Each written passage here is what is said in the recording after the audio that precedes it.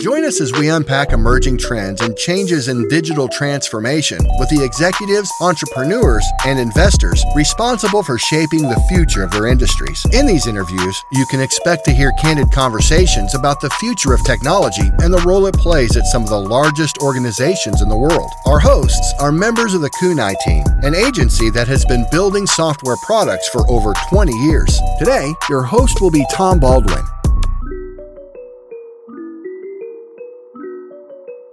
Hello and welcome to the Kunai podcast. Today I am here with Rajil Jain. Rajil is a data scientist who started his career at American Express, then moved to Biz2Credit, and very recently joined as a data scientist at Facebook. Welcome, Rajil. Hey, thanks, Tom. How are you doing? I am fantastic. It's late on a Friday. I very much appreciate you taking the time to record. And as we said earlier, you're between me and a beer. So I'm very much looking forward to the conversation, and happy Friday. Happy Friday. And it was comparatively a short week. So looking forward to the discussion and then a beer. Absolutely. Same here. Well, thanks so much for joining.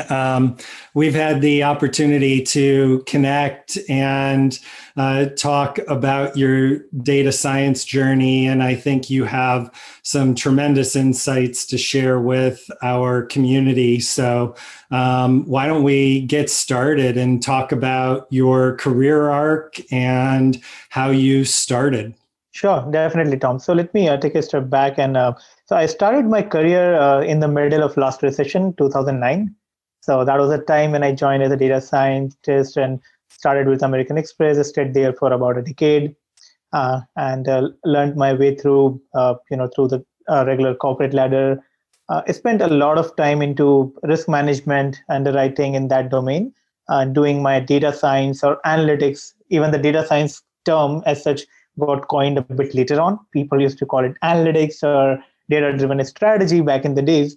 And we were building some fancy models back then, but we didn't realize that we are data scientists, as to quote.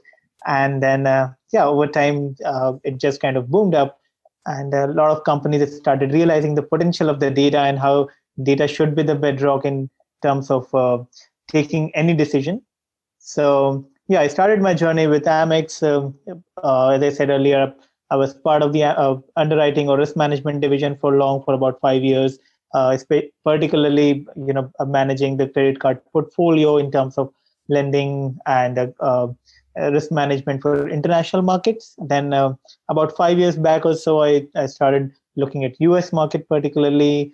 And then after a while, I felt like, okay, I've done enough risk management. I've learned enough. And especially the time I joined, like as I said, around the last recession, it was a fantastic time to join, frankly.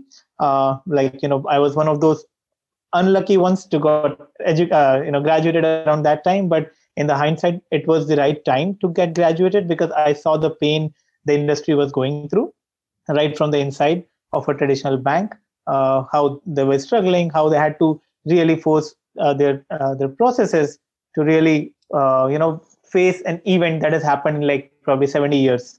Right. Yeah. So it's amazing how a challenge is something that affords you the opportunity to really step up, whether it was the Great Recession of 2008 or the current pandemic. Exactly. Yeah. So right in between the pandemic or around the start of the pandemic was the time when I actually changed job and went to Biz2Credit.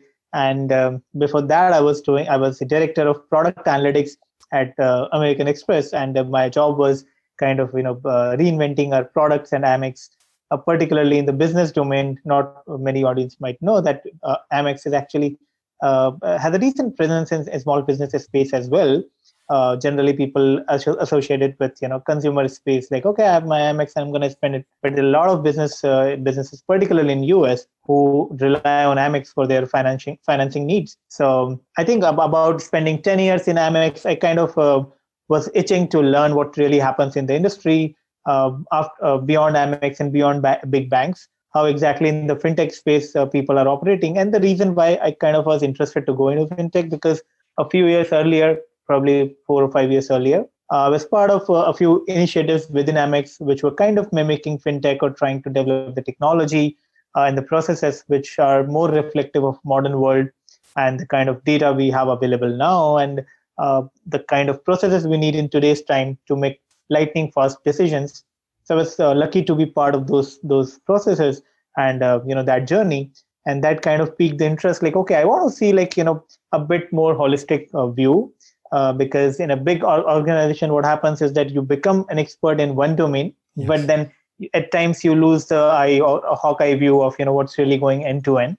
So that kind of piqued my interest to go into Biz to Credit, and that experience was also wonderful because not only I got a Hawkeye view, and when I say Hawkeye view, just to coin it a bit better, as in Amex, I was in risk management and product analytics for like about 2 years, but in Biz to Credit, I got a chance to influence right from the start, from marketing to sales to underwriting to servicing to collections, like the whole customer journey in the fintech space and the technology behind it. And each and every step of this whole journey needs a decision to be made, whether that decision is like who to target, whether that decision is what product to offer, whether that decision is okay, what to do to enhance my collection strategy. So every decision can be supported by the data. It's not like if data science is not there, people won't make the decision. It's just that it won't be optimal, or rather people won't even know that it's optimal or not, right? It won't be as informed. It won't be related to data. It might be an emotional decision. Exactly. And it to be able to identify that both are important, but you have the opportunity to make data-based decisioning is critical. Right. And not just that, like even in today's time, scalability is important. So once you have a data-driven framework or data-driven strategy, it's easy to scale. Otherwise, it's for big organizations, it's impossible to hire every time you need to build a new product or you need to scale. You can't just keep hiring people. I'm not against hiring, but like it's not efficient. It's not really it's not going to serve best to the customers. They're not going to get the right product and right price. So what you identify there is something that I'm thinking it's a data pipeline. I think it would be great for our audience, before we delve into some of the product-based discussions in and around data and analytics that you've built, to talk a little bit about the overarching data process and some of the major elements of it. Right. So I'll stick to the data science part of it. Let me take a step back. Actually, there are a lot of steps involved when a data comes to the comes.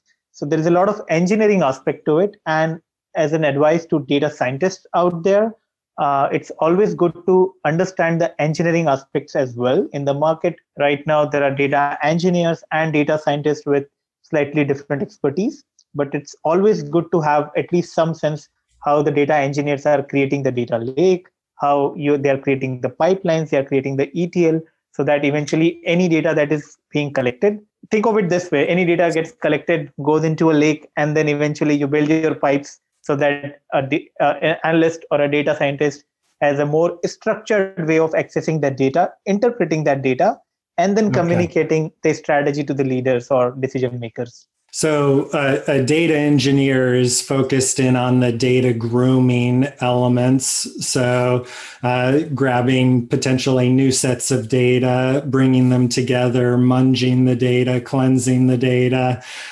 presenting the data, and a data scientist is then consuming that data? Right, precisely. And just to add on that, I think you have perfectly defined the job of a data engineer. What data scientist does is that many times it's kind of a combined term. So in many places, a same person ends up doing end-to-end everything. I've done in my own places when these terms were loosely defined 10 years back. We used to do everything from end-to-end. But now it's, the first part of it is more about engineering. So data engineers kind of are more specialized into creating data lakes, make it more efficient and whatnot. And through that spectrum, there is a point when data scientist kind of steps in. And data science, you can think of it as a bit more hybrid between a business person and an engineer. So he kind of takes it, okay, now that I have the data, now that person also has some engineering or coding skills, and then they can interpret the data, further refine the data, put some hypothesis out there, understand the business, and then try to use this data to solve a business problem. And that's important. For a data engineer, it's a mathematical or a data problem. For a data scientist, it's a business problem that they're trying to solve using the data. So the whole way of thinking is different. And is the data scientist building the algorithms? Yes. More often than not, data scientists would be building the algorithm, or at least they'll be guiding like what kind of algorithm should be built, what should be the strategy. They may not end up actually coding because that's something engineer could do it a bit more efficiently. But that's probably the loose definition I would put out there. Okay. And so that data scientist is interpreting the data and the whole set and the potential insight gained, and then from that basing some level of accuracy to the interpretation. Right. So let me start it with this way. Like, what's the objective for data scientists? And it depends on, what's the business problem at hand. So let's say, the business problem at hand could be anything, whether you're talking to a CEO or a particular division. Let's say you are a marketing head for a particular company and you want to figure out like, okay, what should be my marketing strategy? Whether I should put more money into digital space or whether I should hire more people to call up. As simple as that, right? That could be a simple question to answer. And of course, the marketing person will have his or her own hunch. Like, okay, maybe this thing sounds better, but who's going to tell the truth?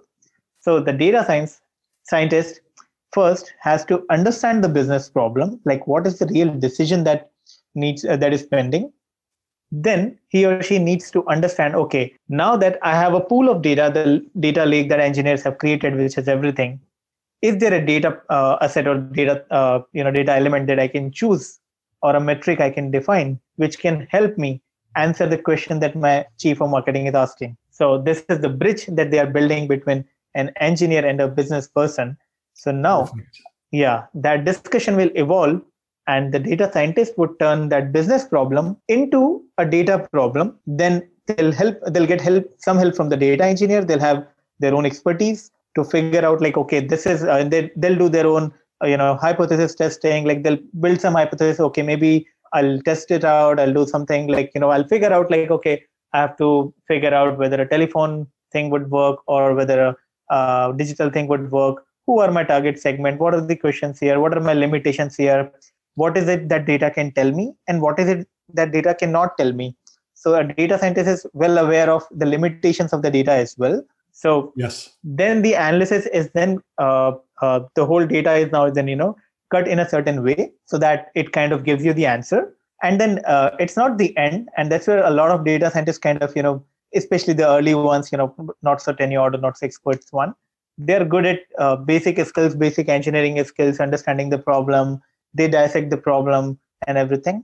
But what they need to learn, and that's how you groom as a leader, is that how do you use those pieces that you have created using your analysis to create a fine business story? Because at the end of the day, the objective is to solve a business problem, right? No one is going to give you big dollars just to solve a mathematical problem, right? Unless you're doing research.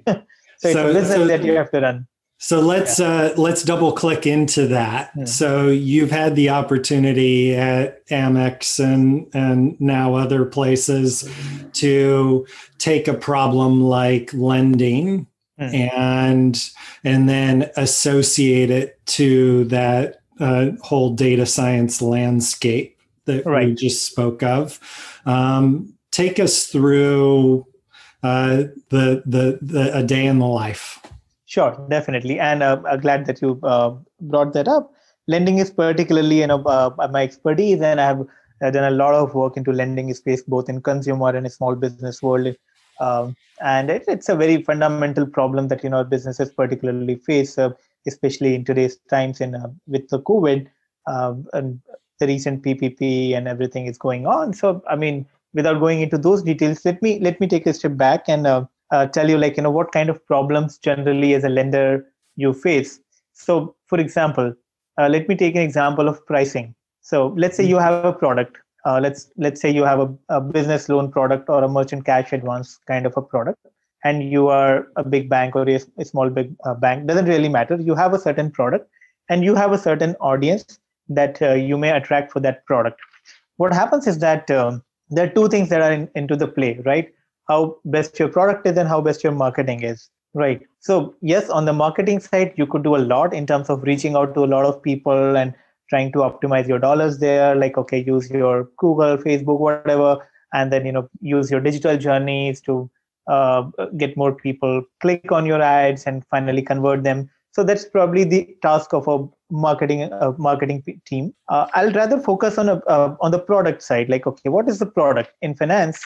A loan is a product, or a credit card is a product, right? And it comes with a lot of features around it. For example, I'll take an example of a loan here, right? So let's say you're a business owner and you want to apply for a loan. What are the things that you need in that? You need the money that you want. Let's say you need $10,000. You need $10,000. You're not going to get just $1,000 and be okay with it, right?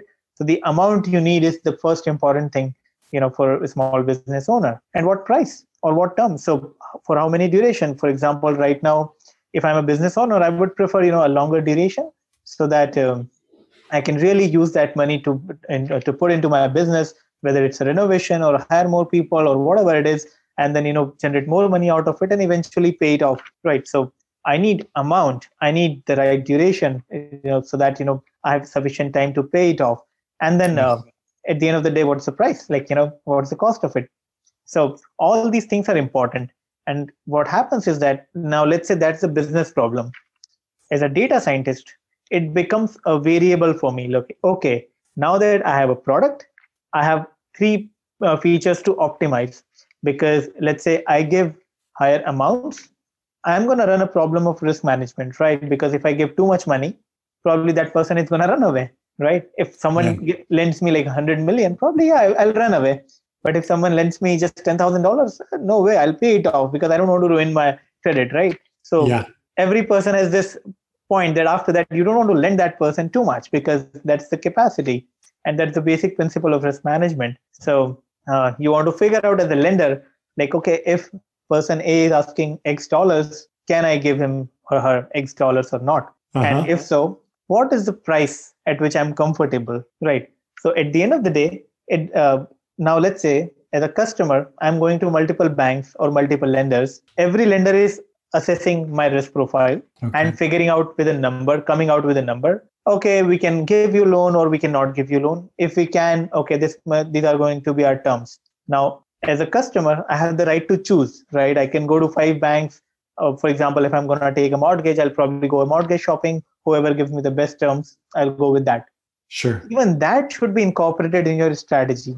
So you should not be just thinking that, okay, I have to make the most money, so let me charge a lot of money, a lot of interest. No, the more you raise the price, the chances of taking that loan acceptance is going to go down. So it's always an optimization between different numbers. It's never like, just maximize the profit. It never works like that. Absolutely. You need to optimize to volume as well. Right. So how much do I have to loan and what are the factors that I can shift and change?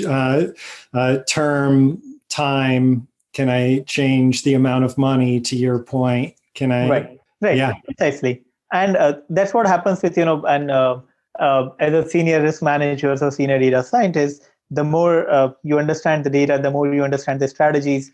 You just not only fix, minor loopholes and figure out and make sure your processes are more efficient. You always have a look at, okay, 2 years ahead, 3 years ahead, how's the economy doing?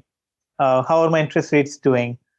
If I distribute too many loans, for a longer term, how is it going to affect my portfolio in future? So, even having that long-term perspective is something very important. And that is something uniquely that our last recession taught us in terms of overall industry, that not just short-term profits, but even in a long term, the banks should be capitalized enough. They should have enough reserves. So even if there is a downturn or something, they're not going burst.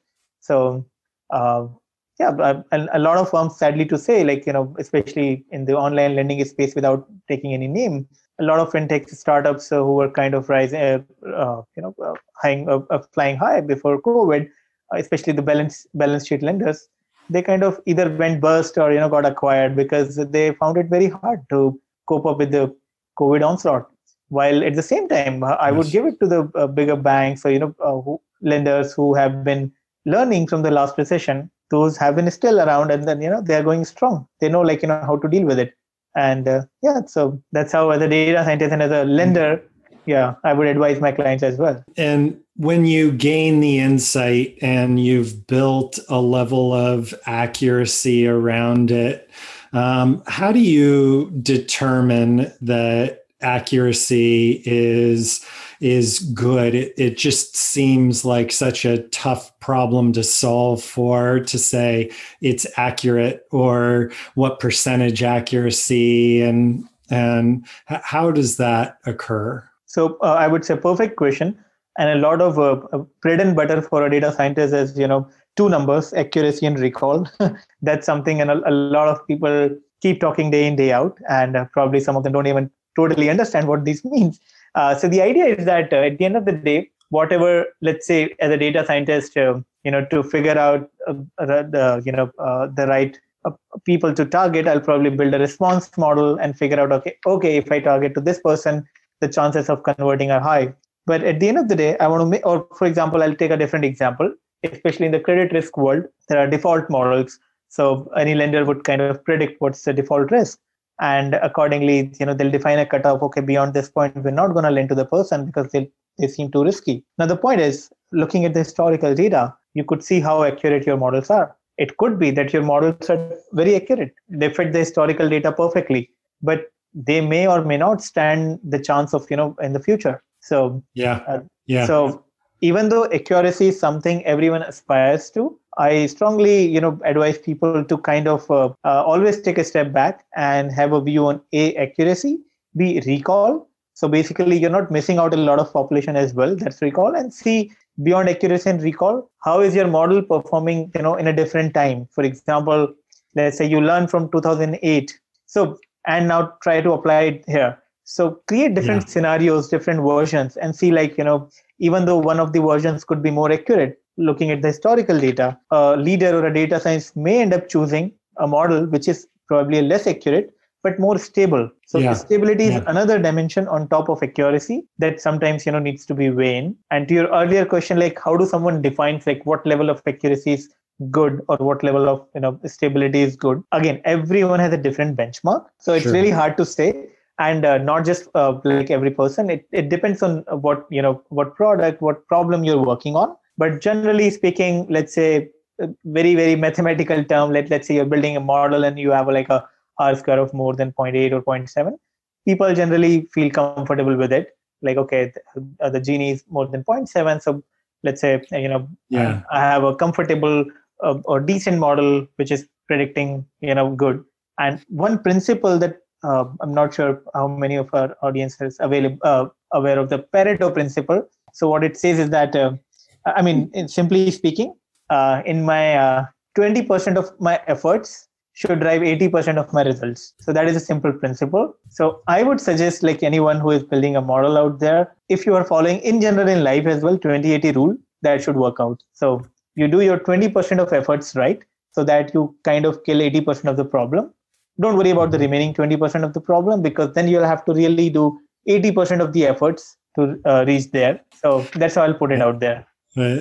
Always a factor. So if I think about today, all the write-offs that banks and credit card companies are taking, so based on COVID and the unemployment rates and how they've dramatically increased, is that considered a stability factor, or how do you factor in a big event like that that was unknown prior to? Right. So as you said rightly, that of course right now it's a bleeding market. A lot of banks are facing the pain. But I would still say that most of the banks and in general overall financial system is much better prepared this time than the last recession.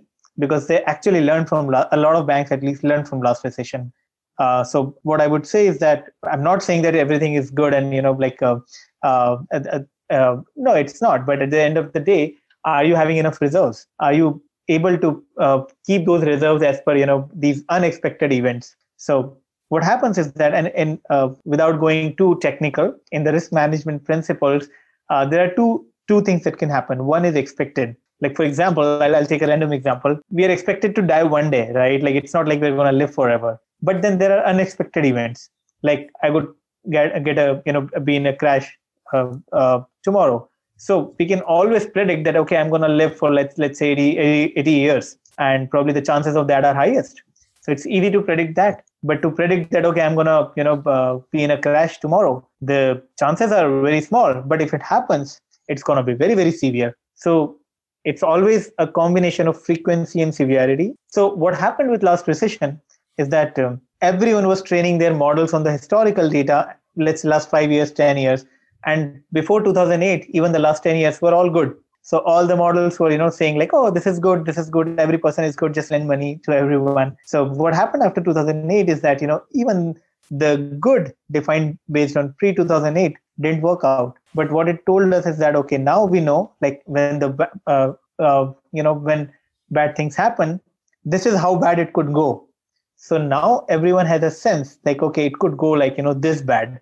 So now while I'm planning for next year, I can always say like, okay, even though there are like 90% chance that nothing bad would happen, but even if there is like a 1% chance that something really bad happens and my revenues is going to drop like by 50%, my losses are going to like be higher by 100%, am I still profitable? How do I make decision, if that severe case happens? So, and I know for sure, like a lot of banks did that planning and a lot of regulations happened around it with all the Basel framework coming in by the regulators, like asking the banks and financial institutions to keep that as a reserve, not just for expected risk, for unexpected events.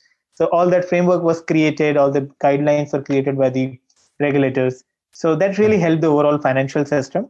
So that's why you feel like, such comparatively, a person like me who has seen the last recession, I can definitely say that comparatively less pain. I'm again not saying anything. It's a painful time for a lot of people, a lot of families. So with due respect, comparatively lesser impact than the previous one. Excellent. So share with our audience something that is new and interesting happening in the data science space. What is something that you're excited about? Okay. I mean, I would say in a particularly data science space, I would say a lot of things are moving. Technology is moving very fast. So things we used to do like in 3 days, 10 years back, now those things are possible to do like, in probably 10 minutes, if not more. So the technology is moving very fast. What that means is that everyone has to be updated. So you can't be, using the technology which you learned back in the school 10 years back. That's obsolete. No one is using that anymore. So what I would say is that what's exciting happening is that, with the rapid scale of technology, frankly, it's not just that, technology is improving, even the complexity of the technology, it's getting simplified. So it's not like you have to be updated and it's a very, very hard exercise. It's not, because at the end of the day, things are becoming more simple as you go. And even more complex things are now coming in a small pocket, and just on a click of a button, you could do a lot of fancy and complex analysis, which used to take like weeks 10 years ago. Absolutely. And that's the reason a lot of newcomers, fintech startups are actually winning in this space, because the technology they have built in last 5 years, 10 years, it's the new systems, new technology, and they're able to kind of, move along as the systems are progressing. Well, the bigger banks, they may have the large footing and large customer base. They are slightly struggling with, trying to move that elephant to, in a particular direction. And that's why you would see like a lot of bigger banks have kind of either, instead of building their own technology, what they're trying to do is that either acquire a smaller company, or, get in partnership with all these tech firms. So all that kind of dynamics is happening in data science space. Absolutely. And why you're a data scientist and I'm not, I guess I look at it and all the different componentry. We used to think about, okay, an ETL tool and a database, but now we have batch process, we have streaming with Kafka, we have 1,000 different tools at our potential disposal. I guess I don't think of that as simple. Definitely. Again, it's not simple. Of course, we are still improving day by day as a data science in general, the field. But yeah, I would say at least in terms of the processing power, we used to imagine 10 years back, that has changed significantly.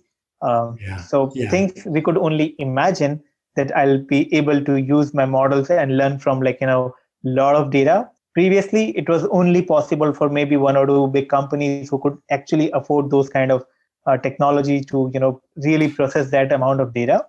Now, with time, with a lot of technologies available, even for the smaller businesses, it's competitive, or smaller firms, it's getting a bit more easier for them also to kind of process the big data.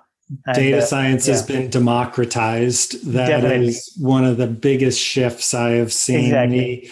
The opportunity at such a lower cost to enter into sophisticated data analysis. Right. That's precisely it. It's definitely have democratized a lot. I still feel like there is still a long way to go, but I'm pretty excited how things are progressing. And it's kind of any technology, the way it works is that exponential. It takes time, but once it starts, the ball rolling, everything's fit together, and then it's an exponential increase. So we are in a space right now where data science as a field is really exploding, and I'm pretty hopeful that in the next 10 years we'll see even we'll probably make more progress than what we have made in last 50 years. So that's how it generally works. So. Absolutely. So anything additional you'd like to share with the audience? I would just, take 5 more minutes maybe to speak more about, generally as a data scientist, how one should operate, what are the tips and tricks, and, what generally should people look at. So as probably I was mentioning earlier before that, there are multiple pieces as a data scientist that you operate on. So trying back to my previous example, as a data scientist, you are talking to a business person and trying to solve a business problem, whether you're solving it for your CEO or for a particular business person. What happens a lot of times that people go to understand that problem, figure out okay, these are the probably data elements that can help me solve that problem or give me a direction where to go. They consult the business person, and consulting is a big part of a data scientist, because at the end of the day, you have to sell your story.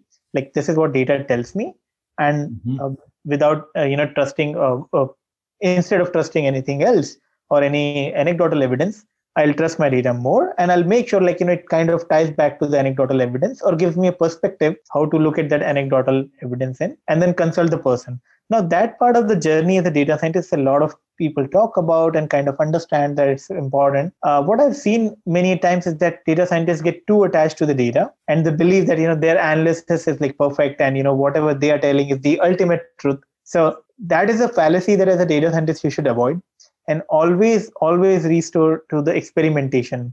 So what I mean by experimentation is that, for example, scientists, the actual, let's say pharma, in the pharma space or medical space, when scientists build a drug, they launch it, they test it out on a sample, they do their own testing, and then they launch it for the larger population, but they don't stop there. They keep innovating, right? Because it's never like a perfect drug which is going to cure a particular disease. It's always going to have some side effect. And then next time you learn those side effects, go back to your design table, try something more, put some changes in the formula, now test it out again. Now it's a better version than before.